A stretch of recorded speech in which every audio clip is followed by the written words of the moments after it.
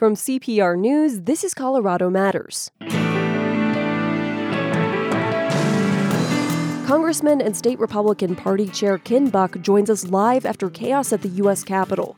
What will it take to unify a divided country and a divided party now that Congress has affirmed Joe Biden as president? Democratic Representative Jason Crow also joins us live. We'll ask about U.S. Capitol security, his efforts to keep others safe during the insurrection, and how to move the country forward as Democrats take control of the House, Senate, and executive office. Then we'll examine how political unrest and violence have taken root in the United States after months and years of divisive rhetoric, and the ways this moment may resonate for years to come. Will it undermine democracy and the peaceful transition of power despite new assurances from President Trump?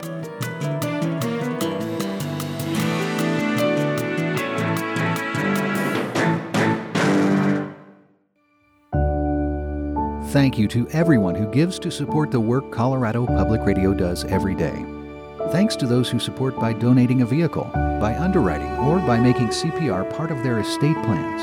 And thanks to those who volunteer, who share feedback, and who make CPR an important part of their everyday. Thank you for being a part of the Colorado Public Radio community.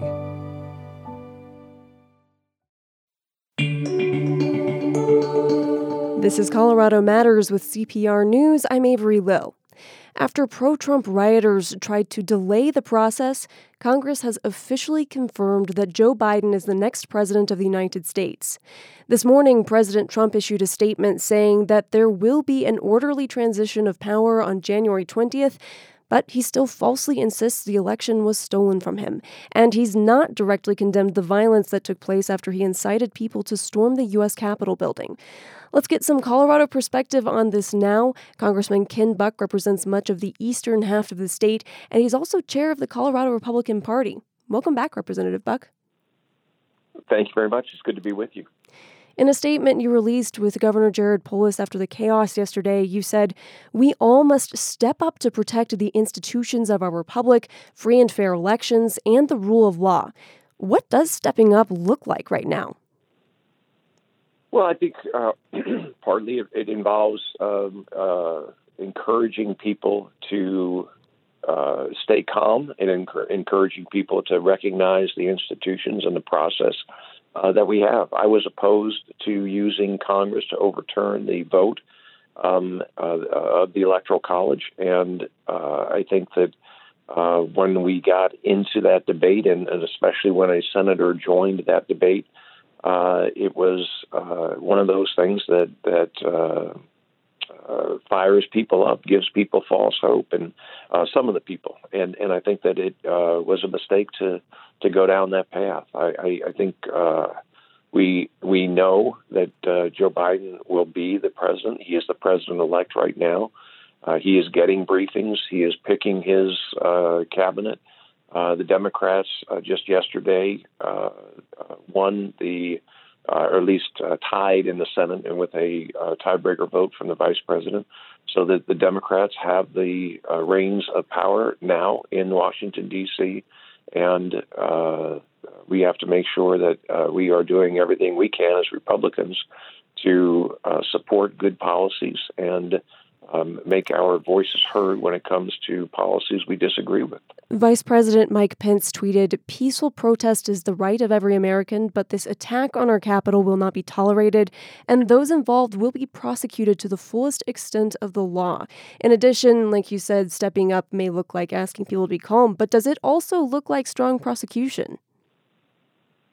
Oh, I think there will be prosecutions. There were arrests, and the video from inside the Capitol, and every square inch of that Capitol is covered with camera footage. I think there will be more arrests in the future, and I think that individuals will be held responsible, and they should be held responsible. There were police officers injured. There were there was destruction of property. I was in the House floor just feet away from windows being broken with people trying to break into the House floor. And so I think that when you look at what happened yesterday, we are a country that welcomes peaceful protest. as we did this summer when we had disagreements over efforts to defund the police or disagreements over or at least individuals highlighting instances of police use of force. But I think that when those protests went too far and involved burning buildings and destroying property, there were arrests made and people held accountable. And I believe the same has to be done in this situation. You mentioned protests from this summer. There is growing criticism that the police response in this case was too cautious, particularly when you compare it to responses to Black Lives Matter's protests this summer. Remember the use of tear gas to end a peaceful demonstration so the president could have a photo op holding a Bible. In this case, it took law enforcement nearly 4 hours to secure the Capitol, and reports this morning say just over 50 arrests have been made. What are your thoughts? Well, one young lady was killed in this process. I don't think that is a lack of a response. I saw a lot of police officers involved in appropriate use of force in the Capitol, and I think that if anything, the leadership of the House and Senate didn't anticipate the overwhelming numbers of people trying to enter the building. But you're talking about a building that was built 150 years ago, 200 years ago, and the building was not built to be secure. It was built to be open to the public. And so there were a lot of possible entrances and ground floor windows, and people broke those windows and entered the building. And once the building was breached, you have a choice. You can either in part destroy the building, or you can just slowly and methodically move people out. And that's what they did. I was very surprised to hear that there were explosive devices found in the building. And that is terribly unfortunate that people thought that in any way that would be appropriate to harm the people's house. Do you think if this summer's Black Lives Matter protests had reached the Capitol, that the response would have been the same as we saw yesterday? I'm not going to speculate on something stupid like that. That's ridiculous. I know that the police do their very best to protect the Capitol, protect the members of Congress, and not hurt people in the process. And I have no idea what would have happened. But to try to enter, suggest that the left is treated differently than the right by the Capitol Police is just nonsense. Nancy Pelosi doesn't order the police to step down because it's a right-wing riot versus a left-wing riot. We're going to move on. The president's divisive and misinformation-laden rhetoric about the election has been building for months, even before the first vote was cast. I'd like to play back a moment from when you joined us in August. I had a woman ask me yesterday on the airplane on my way back from Charlotte, if the president loses, do I think there will be a coup? Do I think the president will hold on to power? I don't know where this nonsense comes from. It's unbelievable to me that people, are that afraid of our system breaking down, that there are that many people in our system that would allow fraudulent elections or a coup or other conduct that is just, things that haven't occurred in the past and that won't occur. Can you reflect on that comment now, and what does it say about the strength of our institutions? I think our institutions are strong. There's not a single member of Congress that would stand up and allow President Trump to be sworn into office or remain in office beyond January 20th. I think everyone understands that Joe Biden won this election. I certainly was the only Republican in the Colorado delegation to acknowledge yesterday and vote against the objections that were being raised to the Electoral College. But there is an orderly transfer of power now. President-elect Biden and staff have been receiving briefings from the various agencies for weeks. The inaugural events are set. I think people outside D.C. don't recognize the transition that's going on in D.C. executive branch staffers, political appointees are leaving at this point, and Democrat staffers are moving from the legislative branch to the executive branch. The transition of power is occurring, and to suggest that there would be a coup, suggesting that the military in some way would involve itself in the transfer of power is absolutely ridiculous in this country. And what happened yesterday was a group of knuckleheads got fired up at a peaceful protest, and some of them came over and breached the Capitol, and it was a crime.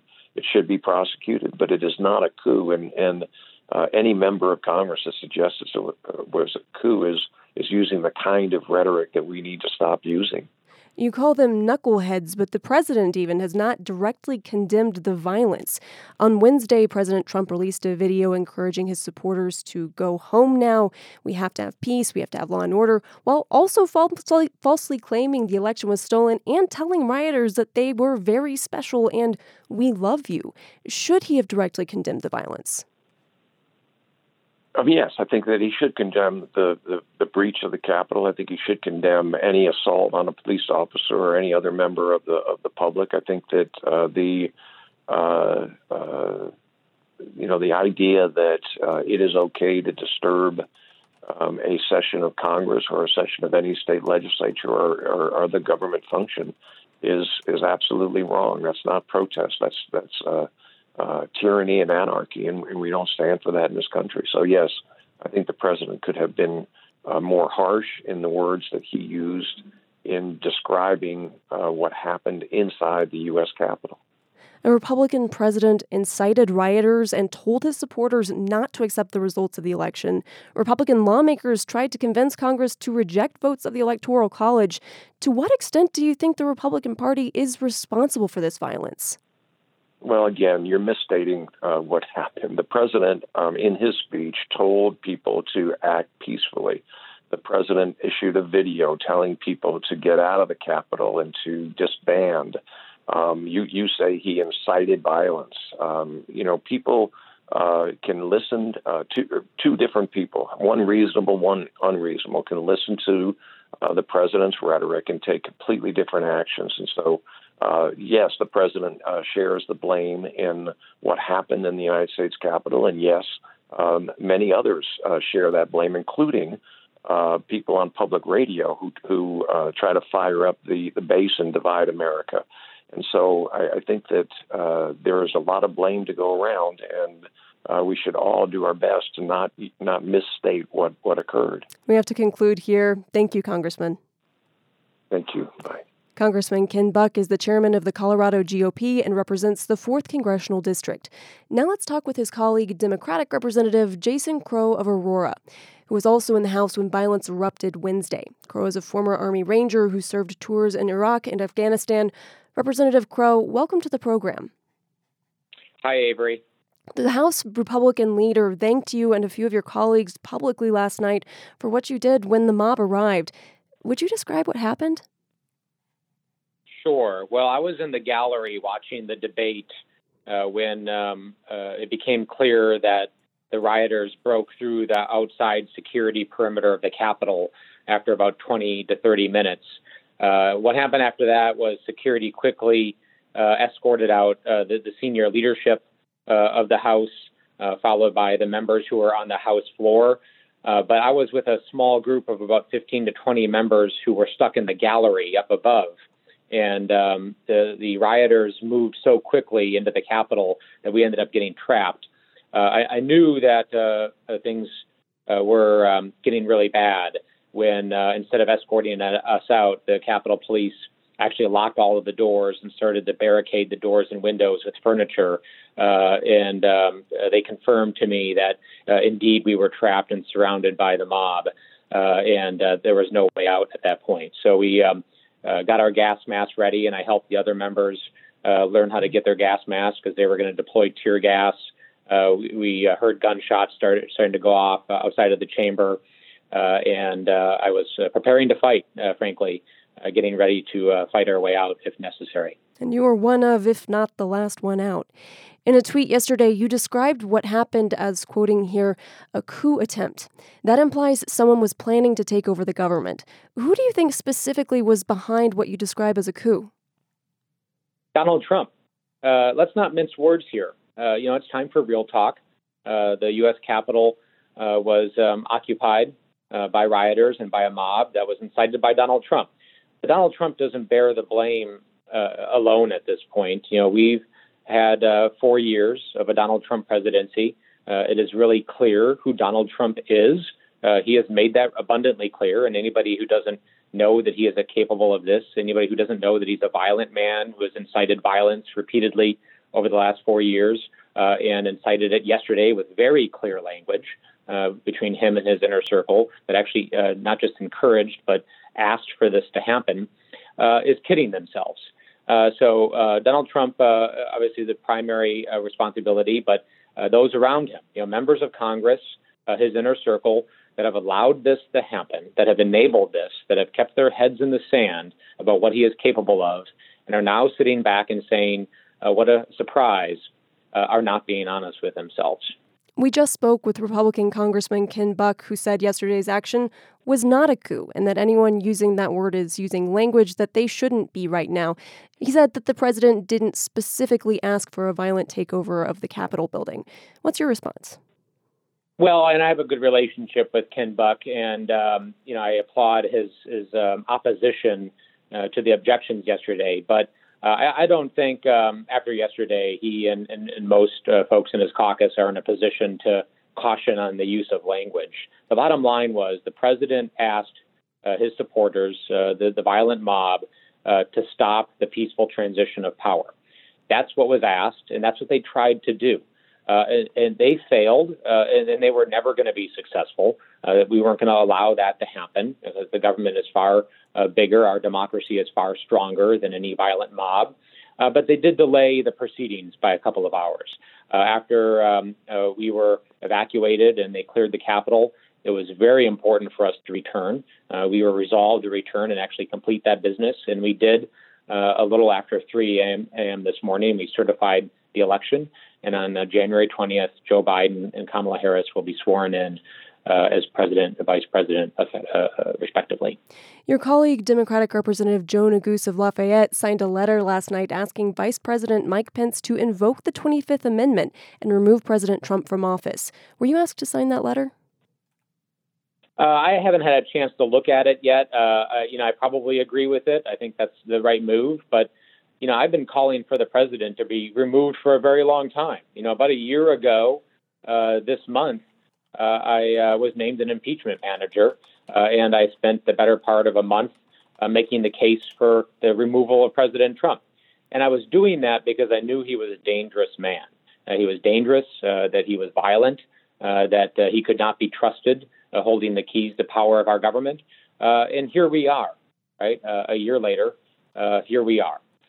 So I've known for a long time that this needs to happen. There's various ways of doing it, impeachment, 25th Amendment. I don't know yet what's the best way to go forward, and I'm going to be looking at that. But we do have an immediate task that I think is more important in the next couple of days, and that is bringing these terrorists to justice. We need to see, the American people need to see, and the world needs to see hundreds of people being walked away in handcuffs. These terrorists who threaten the lives of police officers and members of Congress who stormed the Capitol need to be brought to justice, and they need to be brought to justice fast.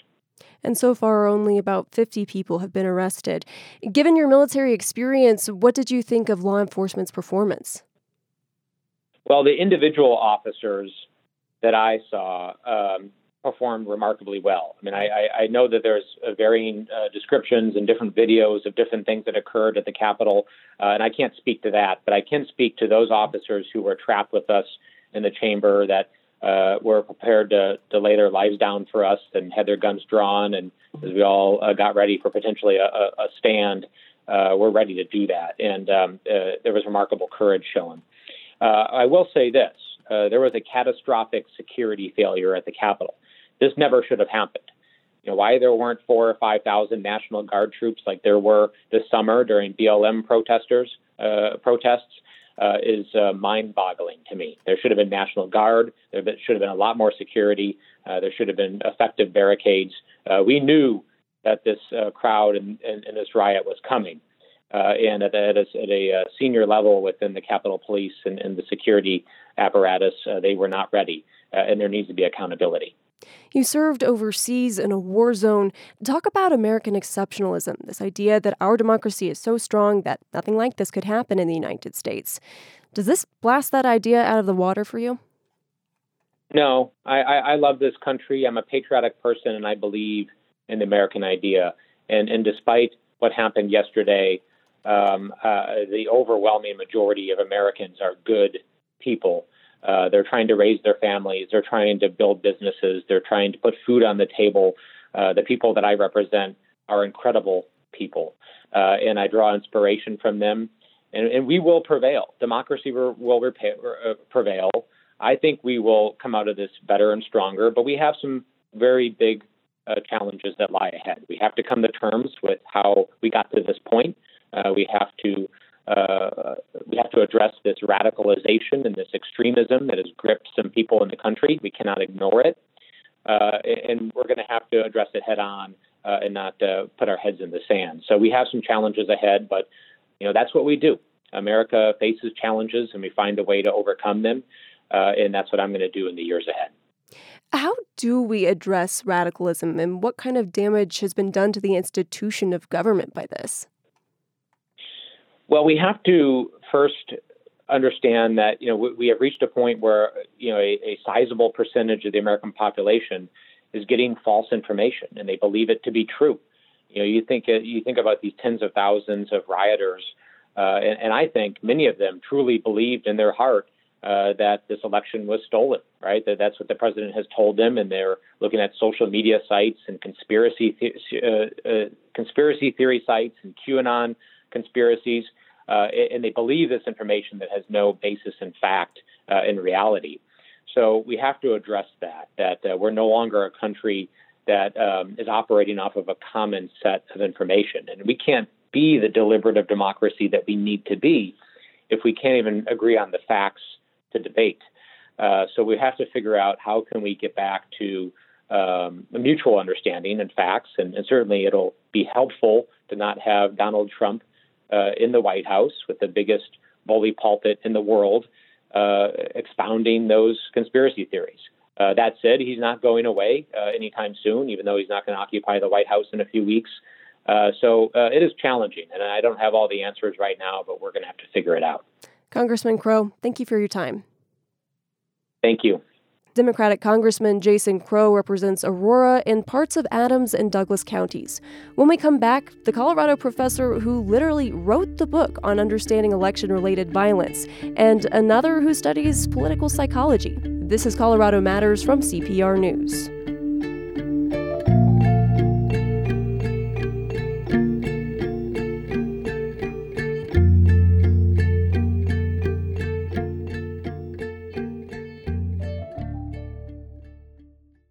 As Colorado tries to reboot the economy, there's a growing problem for working parents. The early childhood workforce isn't keeping up with demand. We're asking child care providers for quality care at a low cost that parents can afford, and that's an equation that doesn't quite work. I'm Jenny Brandine from CPR News. Listen through the month for our series about how Colorado is confronting the challenge of the workforce behind the workforce, or find stories online at cpr.org. The past 24 hours shook the foundation of U.S. government, its Capitol building. What will all this do to American society and the way we think individually about our government? I'm joined by Tim Sisk, a professor of international studies at the Joseph Corbell School at University of Denver. Tim, welcome. Thank you, Avery. Also with us, Paul DeBell is assistant professor of political science at Fort Lewis College in Durango. DeBell studies political psychology. Hi, Paul. Hi, Avery. Thanks for having us. Paul, how will what happened over the last 24 hours, the scenes at our nation's capital that people have played over their television screens and on their computers, affect the way Americans think about their country and government? That's the big question. This is a devastating day, and it is one that we will remember. I mean, January 6th is something that we'll all remember where we were, and these images are really going to stick with us. These horrific images of Confederate flag being marched through the Capitol, of the Capitol under siege and invaded. And I think that it's going to be emotionally powerful for Americans for a very long time, because democracy and liberty and justice, these aren't just ideals or a system of governance to us. They're really central to our identity of what it means to be an American. And I think that you heard that last night when Congress reconvened, a real sense that something sacred had been violated. Republican members of Congress saying things like the hallowed halls had been violated, that the right to vote and free elections and the peaceful of power is sacred. And so this violation is powerful. It's going to stick with us. And it's going to, I hope, cause a reckoning. Like my big hope for this is that it's a transformational awakening to the stakes of our political narratives, our political leaders, and that it starts us off on some really important discussions about how to actually live up to the American ideal and that American exceptionalism that you brought up with Representative Crow. Tim, you've studied countries in political transition. You even wrote the Guide on Understanding Election-Related Violence for the United Nations. Help us understand how we got to this point. What led up to this? Well, thanks, Avery. I think what we've seen is a stress test of U.S. democracy, and how we got to this point was really that this insurrection yesterday. And I think we can debate about what to call it: a coup, an insurrection, a riot, a rebellion. I think it was an insurrection, and I think it was just right out of the Lenin page book about how to try to start a revolution. And in that sense, I think what we saw was very much an effort to stimulate kind of rebellion around the country. And I think that's the most important thing that we should keep in mind about this election crisis, is that it didn't take. There were protests in Olympia, here in Denver, other places. And what we've not seen is a sort of outpouring of enmity and local level conflict that was hoped for. So in that sense, this was an election crisis. The crisis appears to be past, but I think Paul has it right that crises like these are turning points, and that this can be a turning point toward a worsening of U.S. democracy and increased polarization, or it can be a turning point toward rethinking our election processes, how we got to this point slowly and suddenly. And I think the slow buildup is what we need to address now, is the problems with our election system, the problems with our election administration, and the broader problem of social polarization. You say that you think that the crisis is past. Is there something in your research or something in your studying of these sorts of election-related violence instances around the world that makes you say that? I think that there are people who are concerned violence could continue. Yeah, thanks, Avery. I do think it's past. And the reason why is that the center here has held that essentially when we look at these kind of election crises, the key issue is the escalation of violence. So when Vice President Biden came out yesterday afternoon, and it was followed by President Trump, and whatever President Trump said, the most important thing was that he did not further instigate violence. I mean, that question of issue of go home was critical. So when you have the key elites like that who kind of come together, I think that brought us past the crisis. But what really brought us past the crisis was the split within the Republican Party, where we've had those like Representative Buck, who sort of stepped up and said enough is enough on the falsehoods and the mobilization of people to address those falsehoods. So that's the key reason why I think that the crisis is past. And then I'm a comparativist like Professor DeBell, and here we look at other places. And the military, the role of the military, the role of security forces, we're always loyal to the Constitution. There's never a question of that. So for me, this wasn't a coup d'etat as such. And as a result, I think we'll see, that this crisis is over. And in fact, this was sort of the last gasp of this effort to try to overturn the election. Paul, what are the long-term effects of what Tim is describing on government, even if the threat of violence could be over, both the way that the government operates and the way people relate to the government?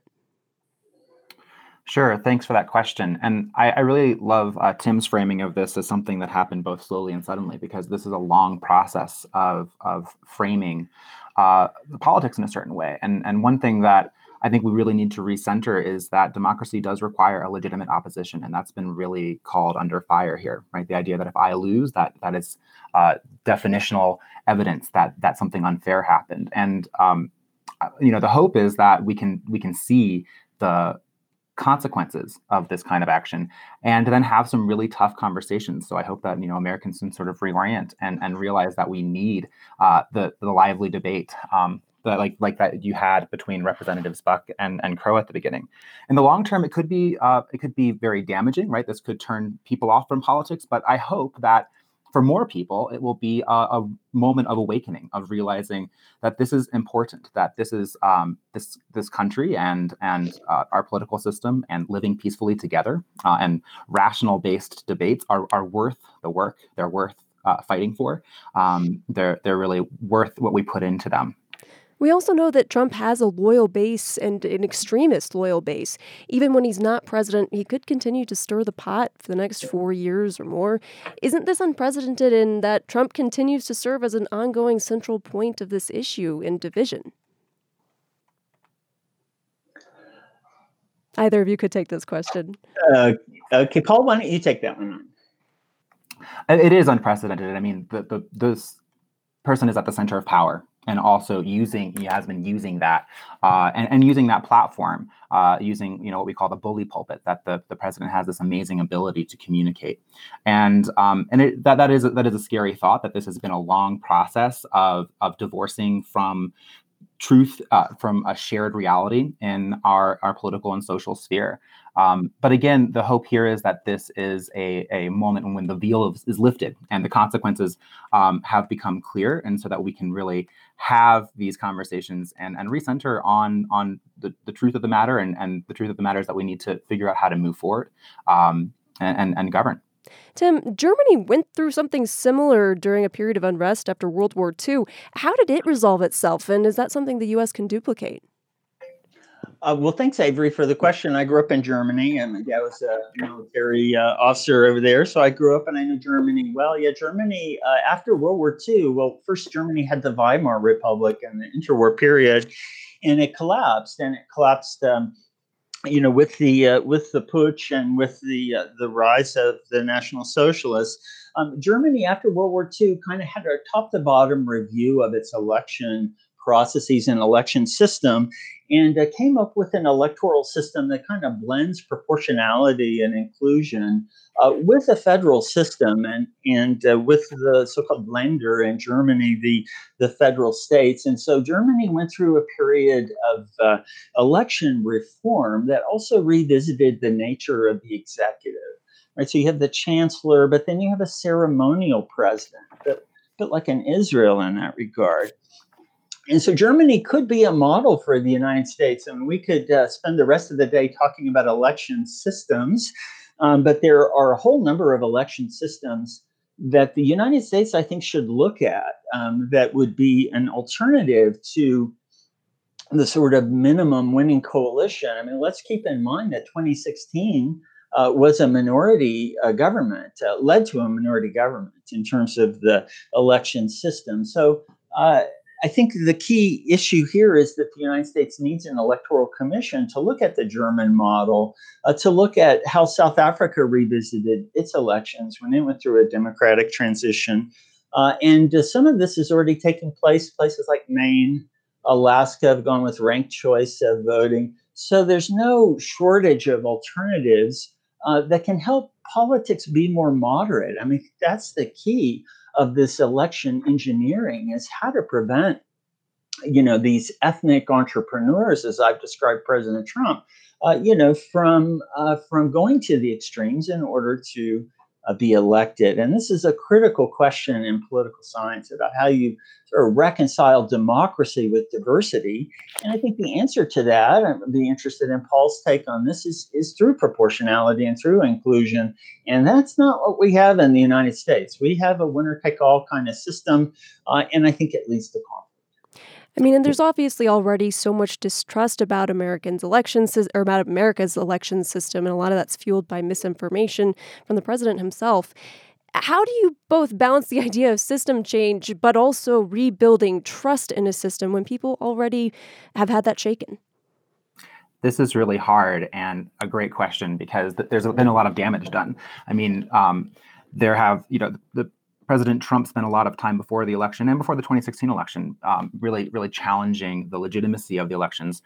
And I really appreciate Tim's point. This is an opportunity for us to have some really overdue and important discussions about how can we have our political institutions, importantly, our electoral institutions, that moderate our politics rather than incentivizing greater polarization, rather than incentivizing us politicians to fire up the base, rather to pivot to the center, because as Tim said, the center has held now, but this is a long-term process that we really need to hold in our minds, that it's important for us to have conversations in good faith about how we can change American institutions for the better. And I would agree that introducing proportionality into our electoral systems with something like ranked choice voting really helps, because then it changes the incentives for politicians from firing up the bases of their parties, like on the extremes, to really thinking about moderating their appeals so that it is widely acceptable to most Americans. I wonder, is the problem a lack of moderation, or are people feeling that they aren't being heard, or that they're not getting what they need from government or even society? Well, thanks, Avery. Anytime you see violence like we saw yesterday, I go to kind of a frustration and aggression model of violence, and that begs the question, why are people frustrated? And what is the source of this? And I pretend to get the insurrectionists on the couch and to figure out what's going on inside people's heads. But the frustration, I think, a lot has to do with the changing nature of U.S. society. We've seen this where you have formerly dominant groups that see changing demographics and react and fear for the future. And I think that's what we've got to address, is why people fear for the future. Why do they fear a more diverse society? Why do they fear empowerment of those who have been historically marginalized? So to me, I think that's a critical question for the United States, is sort of rethinking. The U.S. used to be a so-called ranked society, right?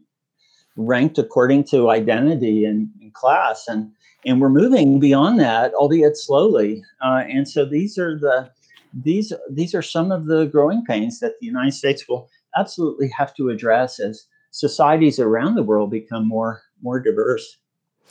I want to go back to the idea of leadership that you mentioned earlier, Tim.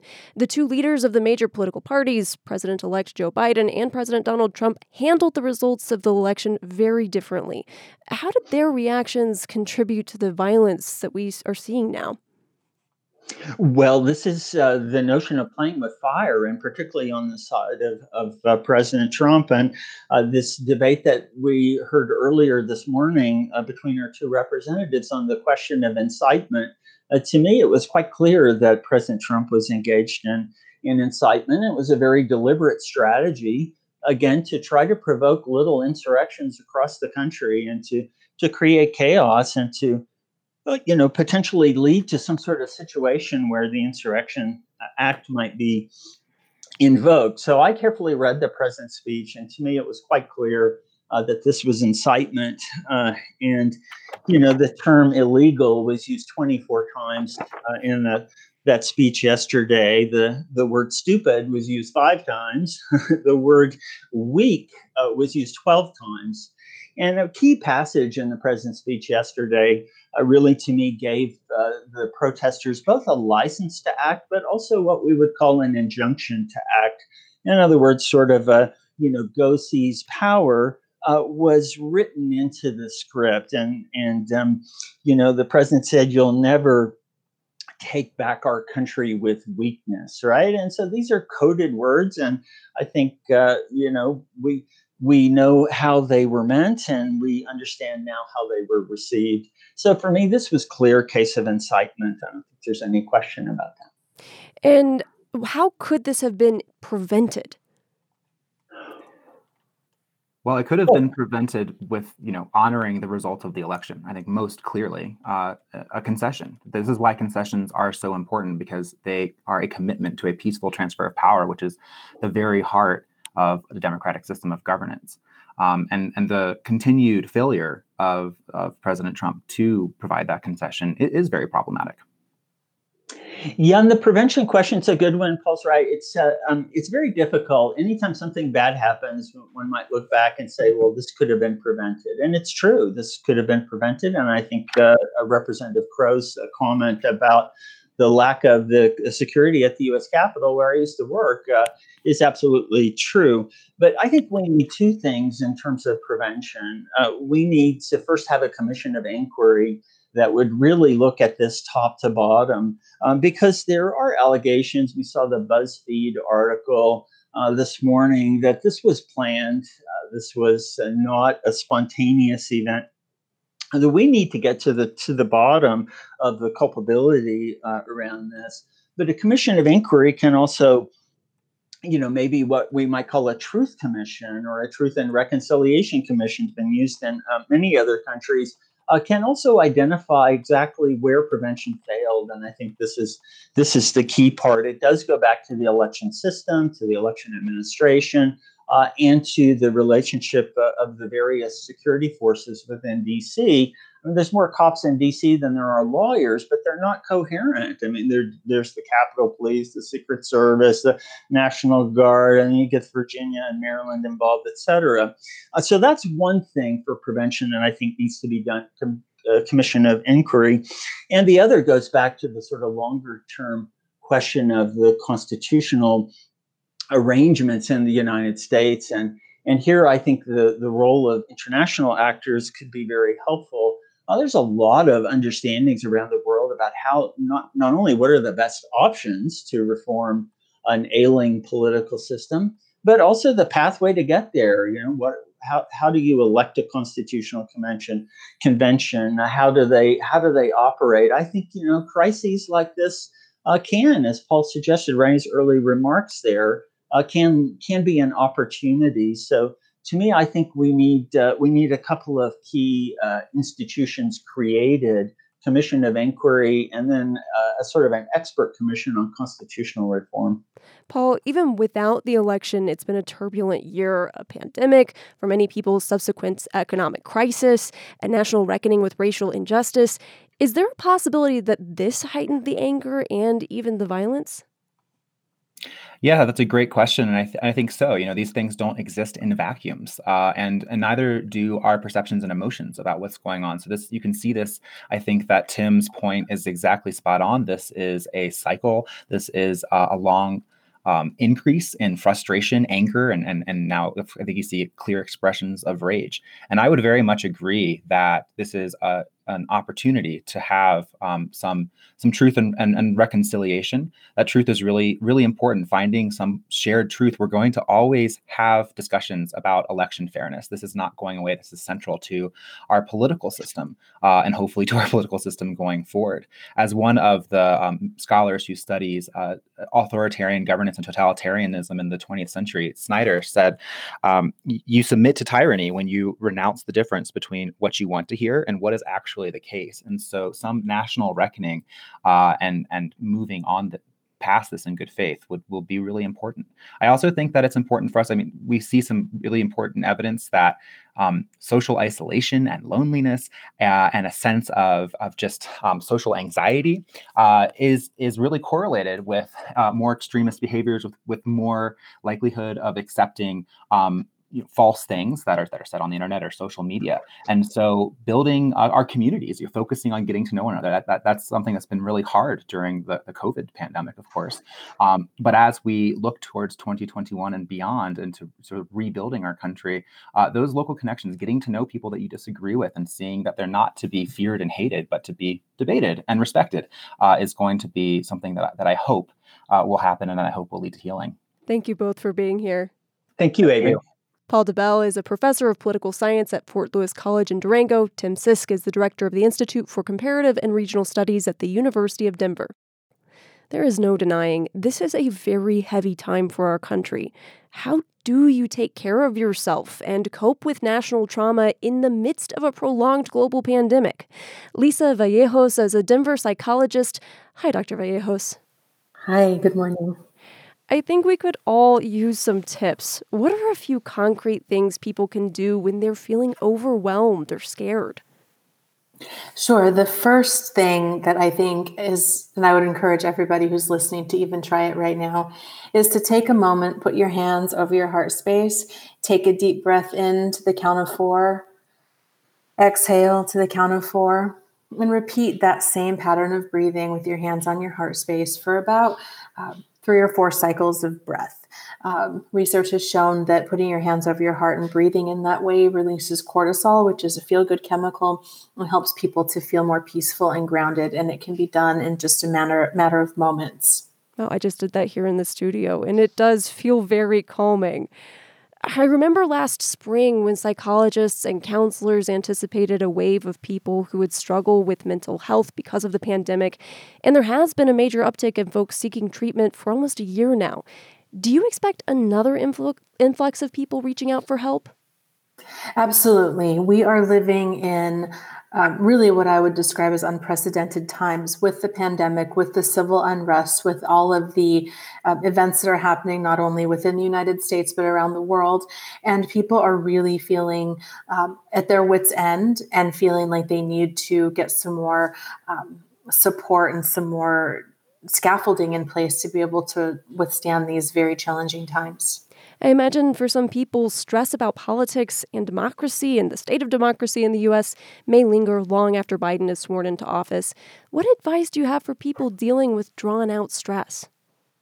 Sure. Well, that's where the day-to-day comes in, because we are living in, and this will continue to be an issue for quite some time in my view. And it's the day-to-day things that can help us mitigate the stress. So it's the taking the time to breathe. It's things that may seem silly when I say it, but it really matters. Drinking water, staying hydrated, stretching, eating at regular intervals, eating healthy food, going to sleep and having good sleep hygiene. Those are all things that will offset some of the trauma that we're experiencing. And of course, getting into therapy, any type of support groups, any type of community, of course, practicing social distancing and keeping oneself safe are going to be the things that will help offset some of the continuing and ongoing cultural trauma that we're all experiencing. And right now, the relationships that we lean on usually can even be a source of stress, particularly when values or political beliefs conflict. People are so polarized in the sources of information they trust, it can feel like you and your loved ones live in alternate realities. Do you have advice on navigating those relationships? Sure. If you have family members who are on the opposite side, one of the best things to do in order to maintain that relationship, if that's what you desire, is to not talk about these things, to have loving but strong and solid boundaries in place. Something like, I know that if we talk about politics, we're going to argue, it's going to end up poorly for both of us. So in order to preserve our relationship, I will not engage in that conversation with you. And then having the courage and the fortitude to be able to stick to that boundary. So if that is brought up, so if you're talking to a parent, for instance, and they bring up politics, being willing to say, I'm going to have to end this conversation because I won't talk about this with you, because I love you and I don't want to disrupt our relationship. And then following through with that is maybe the only way to preserve those relationships without causing a lot of additional harm and trauma to an already fragile situation. We only have a few seconds left, but give us a word about social media right now. Distance. Delete, delete, delete. One word repeated 3 times. Continue to delete or limit your consumption. Watching social media is not going to change the outcome, and staying connected to it is only going to continue to cause your own impact, negative and detrimental impacts on your own emotional and mental well-being. Dr. Vallejos, thank you so much for being here. Thank you. Dr. Lisa Vallejos is a psychologist in Denver. That's Colorado Matters for today. Thank you for joining us, and thank you to the team that helps bring this show to air. Carl Bielek, Ali Budner, Andrea Dukakis, Michelle Fulcher, Matt Hers, Michael Hughes, Carla Jimenez, Pedro Lumbrano, Exandra McMahon, Patrice Mondragon, Shane Rumsey, Ryan Warner, Paolo Scialsida. I'm Avery Lill. This is CPR News.